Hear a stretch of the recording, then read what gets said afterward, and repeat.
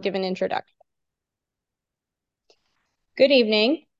Today is Wednesday, October 4th, and we are studying the Big Book of Alcoholics Anonymous. This week's chapter step is step 12 in working with others, and our speaker tonight is Betty C. Thank you, Betty. Hi, everyone. This is Betty C. in a rainy Washington State, and I'm glad to be here with you tonight. I am a recovered compulsive overeater. I was a latecomer to this program. I've got 30 years in Al-Anon, and I only arrived here 6 years ago. I just never understood how I could be so high functioning in other areas of my life and an utter failure with food. I just couldn't get it. Um, I was thin most of my life because diet and exercise, and but the disease had been chasing me my whole life. It's not like I was free of it. It just, by appearances, things looked okay on the outside, but inside, I was on the hamster wheel of diet and exercise. So, 6 years ago, I had hit my bottom. I am a sugar addict, and I ate an entire pan of brownies, all but one square.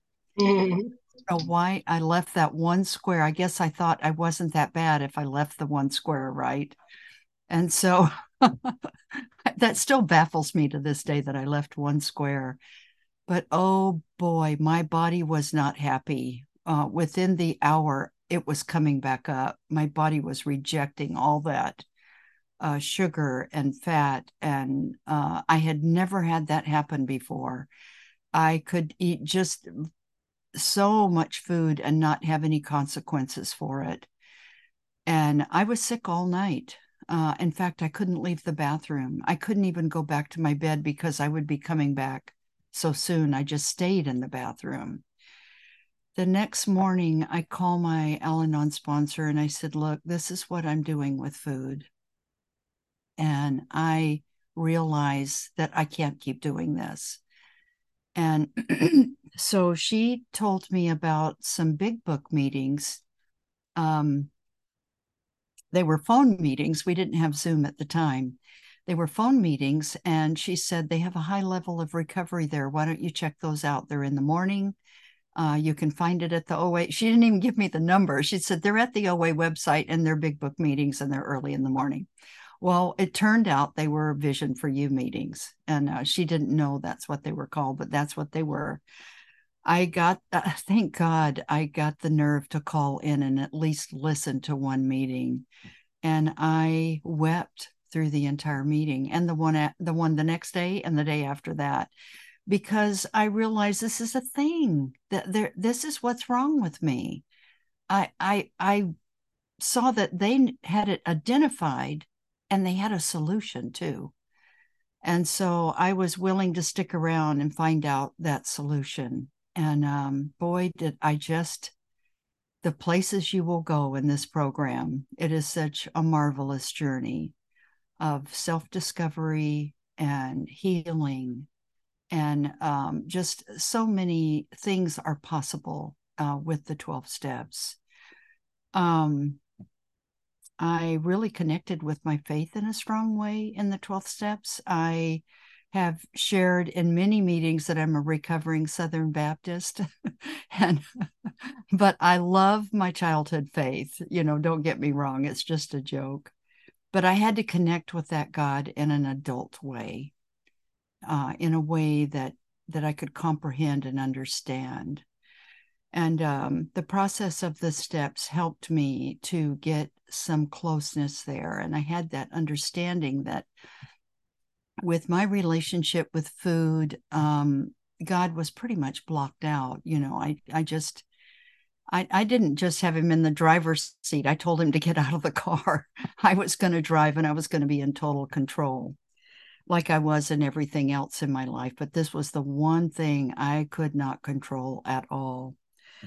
So I found a temp sponsor, and my temp sponsor was the lady that spoke at the special edition that Sunday.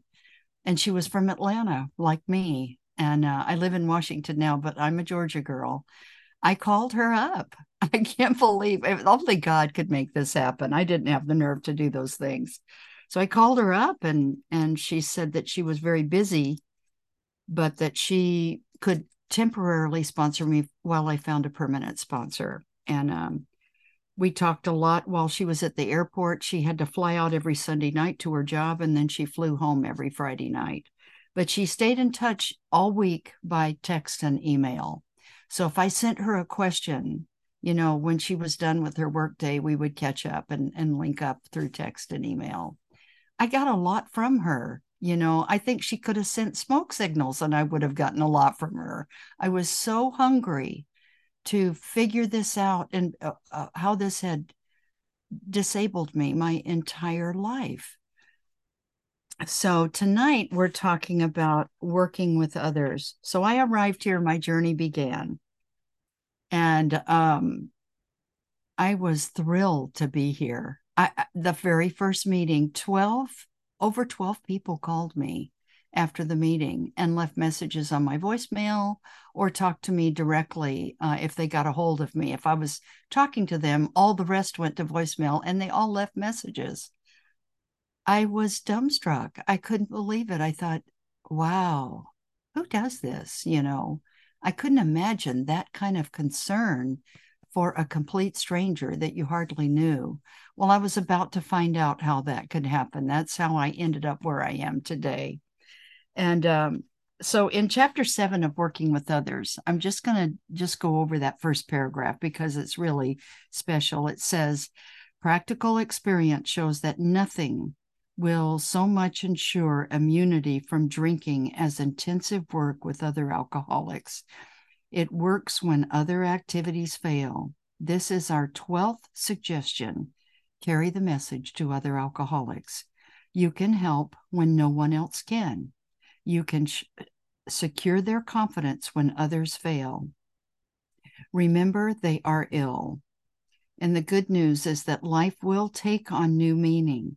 To watch people recover, to see them help others, to watch loneliness vanish, to see a fellowship grow up about you, to have a host of friends, this is an experience you must not miss.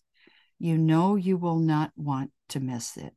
Frequent contact with newcomers and with each other is the bright spot of our lives. That, in a nutshell, is it. I mean, frequent contact with newcomers and with each of you. Some of you I already know in this room, and some of you I haven't met yet, but it doesn't matter. I mean, I'm at home and I think I got muted. Sorry. Anyhow, I was saying the I'm at home in any of these rooms. I may not know all of you, but I know you understand my story, that this is a safe place to tell my story. And I am not it's not like going to the hardware store for milk. I don't have to explain it to you. You understand it. So the 12th step is, having had a spiritual awakening as a result of these steps, we tried to carry this message to compulsive overeaters and to practice these principles in all our affairs. So I've always said that the Cliff Notes version of the steps is to trust God, clean house, and help others. And so there's a lot that happens in those three things: the trust God, those first three steps of trusting God and making decisions to trust that higher power that we maybe haven't been connected with for a very long time or haven't met at all yet. And then the action steps: we clean house and do that inventory, give it away, work on character defects, make amends. And then we get to living in 10, 11, and 12, where we are actually helping others. So what about this spiritual awakening, that we were promised? When we experience a spiritual awakening, we have become able to really do and feel and believe that which we could not do before on our own resources alone. It just wasn't possible for me before working these steps. And I found myself able to experience honesty on a new level, tolerance on a new level for sure, unselfishness like I had never felt before. Peace of mind, that was the big one for me. I was fearful of everything. I had a much larger fear inventory than I did a resentment inventory. I can tell you that. It was triple the size of any resentments. So, and I also experienced a level of love that I had not known before. So how did I get here? Well, in these steps, step one, I found that I was totally unable to be rid of the food obsession until I was willing to admit that I was powerless over it. And in step two, I saw that since I couldn't restore my own self to sanity, some higher power must do this for me to survive. In step three, I turned my will and my life over to the care of God as I understood him, or that higher power, whatever you choose to call it. Step four, I did a searching and more fearless moral inventory, and I found out the things that had brought about my spiritual bankruptcy. 5, I decided that an inventory taken alone, I was taught it wasn't enough. So I had to confide in God and one other person, this inventory. That was to be just an incredible experience for me. And then it was like a seismic shift occurred in me. I can't explain it in words, but I knew something had changed in me after step 4 and 5.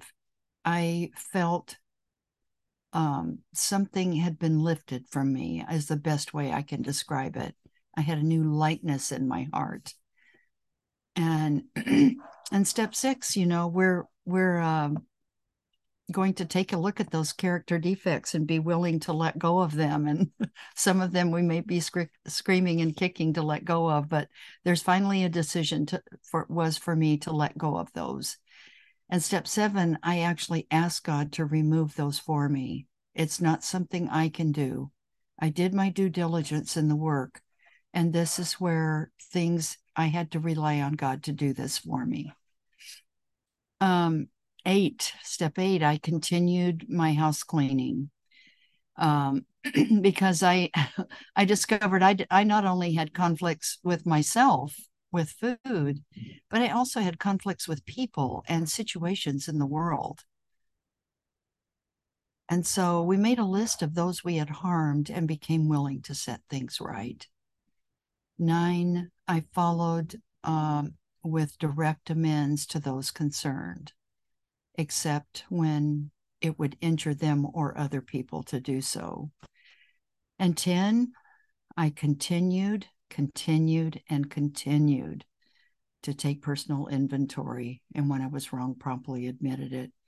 That was the golden step for me that I kept coming back to, that in my immaturity as a new baby OAer, I didn't see the importance of that step. I know it today. It is very essential to have that. And I've got 10-step partners that I call if I need to give a 10th step. And I have about 3 or 4 people that I know are available for that. And if I can't find anybody, I'll put it out on an app, can anyone take a 10th step, and always I get a reply right away. So I got pretty solid in my 10 steps, and that took some practice. It's not something that came not something that came easily for me. It was work. Let's face it, digging out, my character defect, what was in play there. And a sponsor was a big help on that for me.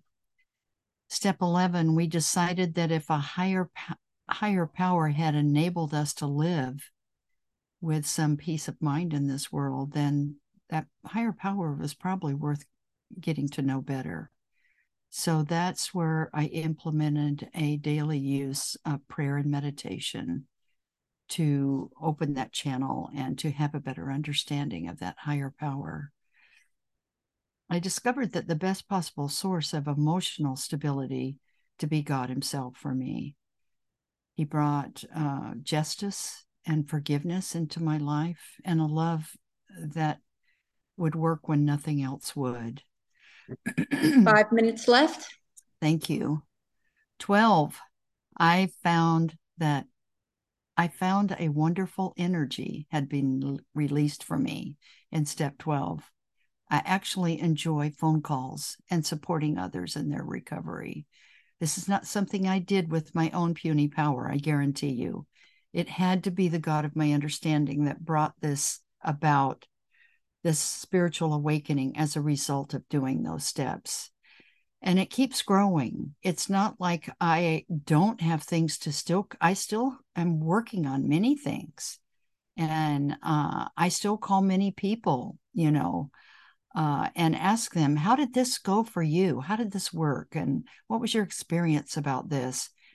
I get so much wonderful feedback from, I don't know these people, but they were recommended to me. So yeah, I'll give them a call. And I get so much great feedback from the fellows in this program that are further down the road on this journey than me. I'm in more than one program. So I get phone calls from others, but this is the only program I sponsor in. This is the mothership of my recovery. And it taught me how to practice these principles in all of my affairs. So another thing I was taught, that there are two things a person must have from their sponsor in order to recover. They must have correct information, and they need to know that they're cared for. Don't we all need a caring hand to guide us through this work? I like to have, quote, the Starbucks talk. Most of them are by phone or Zoom, or, there's very few actual Starbucks talks because nobody lives on this island with me. we have a very small meeting of 4 people, I think it is down to now, with the newcomer, and find out about them and what they are willing to do to recover. And I explain to them the things that I request of them on this journey. And I answer any questions to help them understand it better. And before we finish, the talk and getting to know each other, and I share a little bit about my story, I ask them to go home and pray about it and think it over, and decide if they would like to do this work together. I have no power. I let them know right away that I am connecting your hand to the hand of your higher power and that God of your understanding. And that's where the relief is going to come, in you co-laboring with doing the steps and connecting with that power. I can give them the correct information, and I can guide them to the best of my ability. And I do. I give it my whole heart. I really enjoy service. It's been a work in progress for me. When I started Al-Anon 30 years ago, I could have cared less about service. I saw all my other fellows sponsoring and helping people out, and I darted out the door the minute the meeting was over. I just wanted you to, help me fix my situation, and I'm done. I'm one and done. Oh, I missed the whole thing of what it was all about. It took me 5 years to get it in Al-Anon. It really did. And it's so true when they say that, they talk about the Al-Anon thaw. It does take time for your feelings to really come to the surface and be able to speak about what's going on. So I just thank you so much for allowing me to speak to you today. This is what my experience has been, and I hope offers you some hope today. I'll put my phone number in the chat for any outreach if folks want to reach out to me. I love to support people in their recovery journey, whether they want to sponsor or not. I love to answer their questions. It takes a lot of courage to make those phone calls for a newcomer. And I will assure them in any way I can that this is possible for them. I had so much fear going into this that I thought, well, I know everyone else got this, but I won't get it. I just was so fearful that I wouldn't get it, whatever that was. And my sponsor quickly reminded me, well, you aren't in charge of this, remember? Your higher power's in charge, not you. You're not in charge of your weight. You get to make a food plan, but you aren't in charge of anything anymore. And so Time. thank you.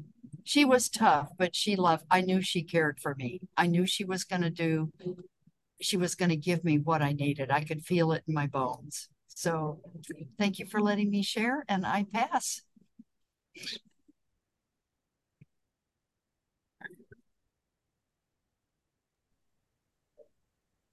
Thank you so much, Betty.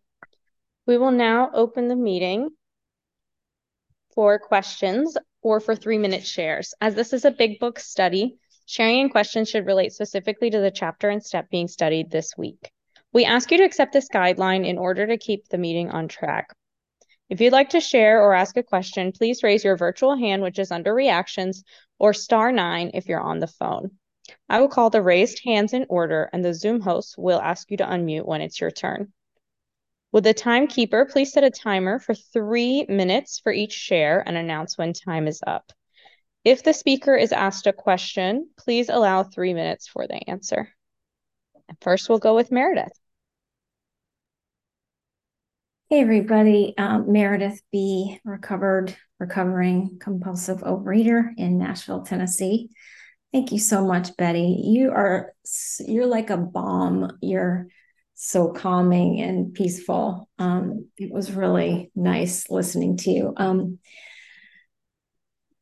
When you read, you can help when no one else can. I just heard it differently this time, and it really speaks to that after you were saying how when you went to the meeting, you wept. Like, and I had the same experience.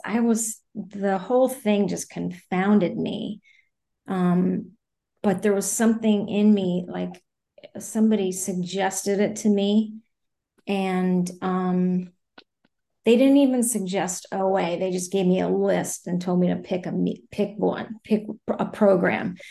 And but when she said OA, I knew it. I knew, even though I didn't know what it was. But anyway, I got to a meeting the next day, and even then, I'm sitting. There was maybe 5 of us there.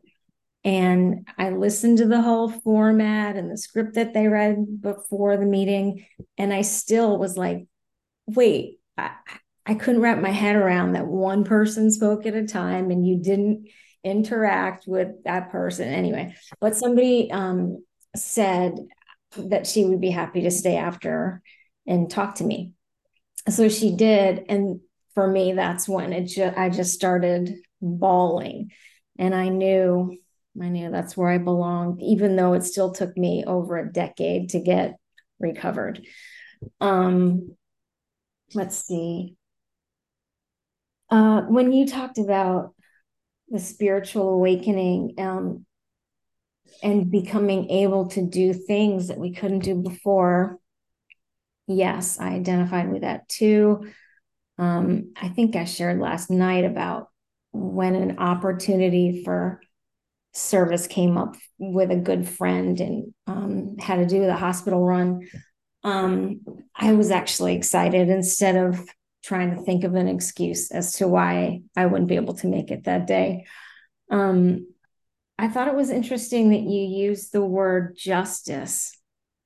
I don't know if you remembered using that, but you said justice and forgiveness. And I don't exactly remember the context, but that word has been in my prayers lately. And so maybe that's why it stuck out to me. I'm a big rule follower, and I would get so mad, like at anybody who didn't. Time. All right. I'll pass. Well, I'll catch up with you on the phone, Betty. Thanks for being here tonight. Thanks, everybody. Thank you, Meredith. Next up, we have Clarissa.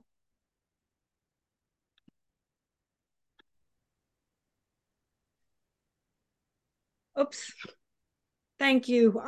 Yeah, justice, that word really stood out. And if you could expand on that, in what context, or what's your understanding of justice, or how are you working that into your program? How does that show up for you? If you can just share a little more deeper on that, I would greatly appreciate it.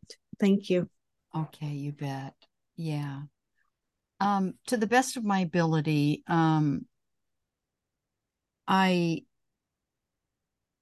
food is the least interesting thing that occurred for me in this program. Yeah, I was able to put the food down. I was able to get to a normal weight. And, but you'd have to know my background as to why the word justice jumps out for me, because in my family of origin, both parents were alcoholic, and I was the fairness police. Everything had to be fair. I made everything fair. And so I was able to rely that God would be just in my life. And that took some doing, because I had been the justice. My bestie in OA calls herself the hall monitor. We have names for our behaviors. And I go, yeah, I'm the fairness police. And so I remember my sponsor many years ago, we were whining about how things just aren't fair. And she said, Puyallup, Washington is where they have the state fair. She said, you want fair, go to Puyallup. And we did go to Puyallup to a scrapbook conference, and we came back and told her, we've been where it's fair. And she thought, oh, you goofballs. But anyhow, that was her story about fairness. If you want fair, go to Puyallup. So we got a kick out of her. But justice wasn't a part of my life, and forgiveness wasn't a part of my life. And I discovered that I couldn't expect to be forgiven if I wasn't willing to forgive others, and it was like, whoa, that was okay. Yeah. Well, I would love to have forgiveness for the harms that I've caused. So I had to be, yeah, that was, this work takes time, and you won't get everything your first time through the steps. But the thing is you will be working them the rest of your life with the people that you're working with. When I hear all of you in a meeting, God reveals new things to me all the time. But yeah, I felt that I just discovered for myself that the best possible source of emotional stability had to be God himself, and that my God had to be just and forgiving and strong and intelligent and loving. And so that is what my higher power looks like to me. Yeah. So here, there is justice, there is forgiveness, there is love like I've never experienced before.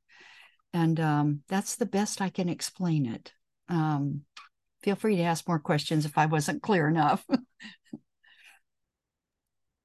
Thank you, Clarissa, for that question, and Betty for that answer. Who else would like to share tonight? Hi, Janice, go ahead. Hi, everyone. I'm Janice, and I think I'm a member of OA. I'm other 12-step programs, and I guess really my question is, Betty, and thank you for your share. It was really, really beautiful. Did you just put down Al-Anon and then do OA, or did you find yourself trying to juggle several programs, which is, I think, where I'm at, and I'm not quite sure how to be effective. Let's see, did I mute? No, I'm unmuted. I'm in 3 programs. I am currently doing the steps in one of them. Al-Anon is I'm not currently giving service in Al-Anon because most of my service is in OA. But I do attend meetings, and I have dear friends in Al-Anon, and I love to connect with them. They don't live here anymore, so I only see them in the Zoom Al-Anon meeting. They're living in Arizona now, and the rats they they jumped ship, went down where it's warm in the winter. So I always tell my sponsees work, because most of us are double, triple winners in these rooms. And I always tell my sponsees, work the program that has you by the throat right now, the thing that is really taking you out. And if it's relationships, then yeah, get to a CODA meeting and start working with a sponsor about relationships. If it's food that's taking you out, get involved in that program. Yeah, so that's what I know is I feel this will always be my main focus, because if I'm not sober with food, I won't be sober at anything else in my life either. My emotions, spiritually, I just won't be doing well in anything if I'm not doing well with my relationship with food. I hope that helps. Thank you, Janice, for the question, and Betty for that response. I'll jump in and take a share here. I'm Victoria, and I'm a recovered compulsive overeater in Louisiana. And I just want to thank our speaker for, I really related to the mention of kindness, being caring, being something important to take into a sponsoring relationship. I feel like in my own journey sponsoring, I should say I am an available sponsor if anybody is interested in connecting to ask about that. In my own journey, I felt like I was, at first just people pleasing, and whatever the sponsee, wanted to do. Well, I don't think I want to read this. Well, I think I want to eat this anyway. Well, and I was just like, okay, and just trying to get some sea legs there. And then I feel like at some point it switched, where I was like, I need to get a backbone. I need to get some boundaries. And I'm just speaking of my own experience. But then I started to kind of be like, oh, it's not my way anymore. And so I felt like I was a little bit, I don't think I was too mean, but more combative than helpful in some instances. And now it's funny, I just had my first sponsee start sponsoring themselves, and they sent me a message like, do people always send you these weird excuses? Like, do people always do this and this? And we were joking, we have a good relationship, so I was like, oh well, here's this message from when we started working together, like, what do you think about that? And it just showed like the transformation that takes place and why this work is so important. But it also highlights where I have to remember that I'm not so powerful that I can definitely help somebody. I'm not so powerful that I can screw them up. If I had enough power to do that, I would have fixed me way before I came here, and I think a lot of us would have. But thank goodness I am powerless, and I found a place where people want to shout that message from the rooftop. So hopefully, because I need reminding every day, I forget, and then I go, silly rabbit, you're still powerless. So thank you for letting me share. And it looks like it is now time to stop the recording for unrecorded shares, if our Zoom host would do so.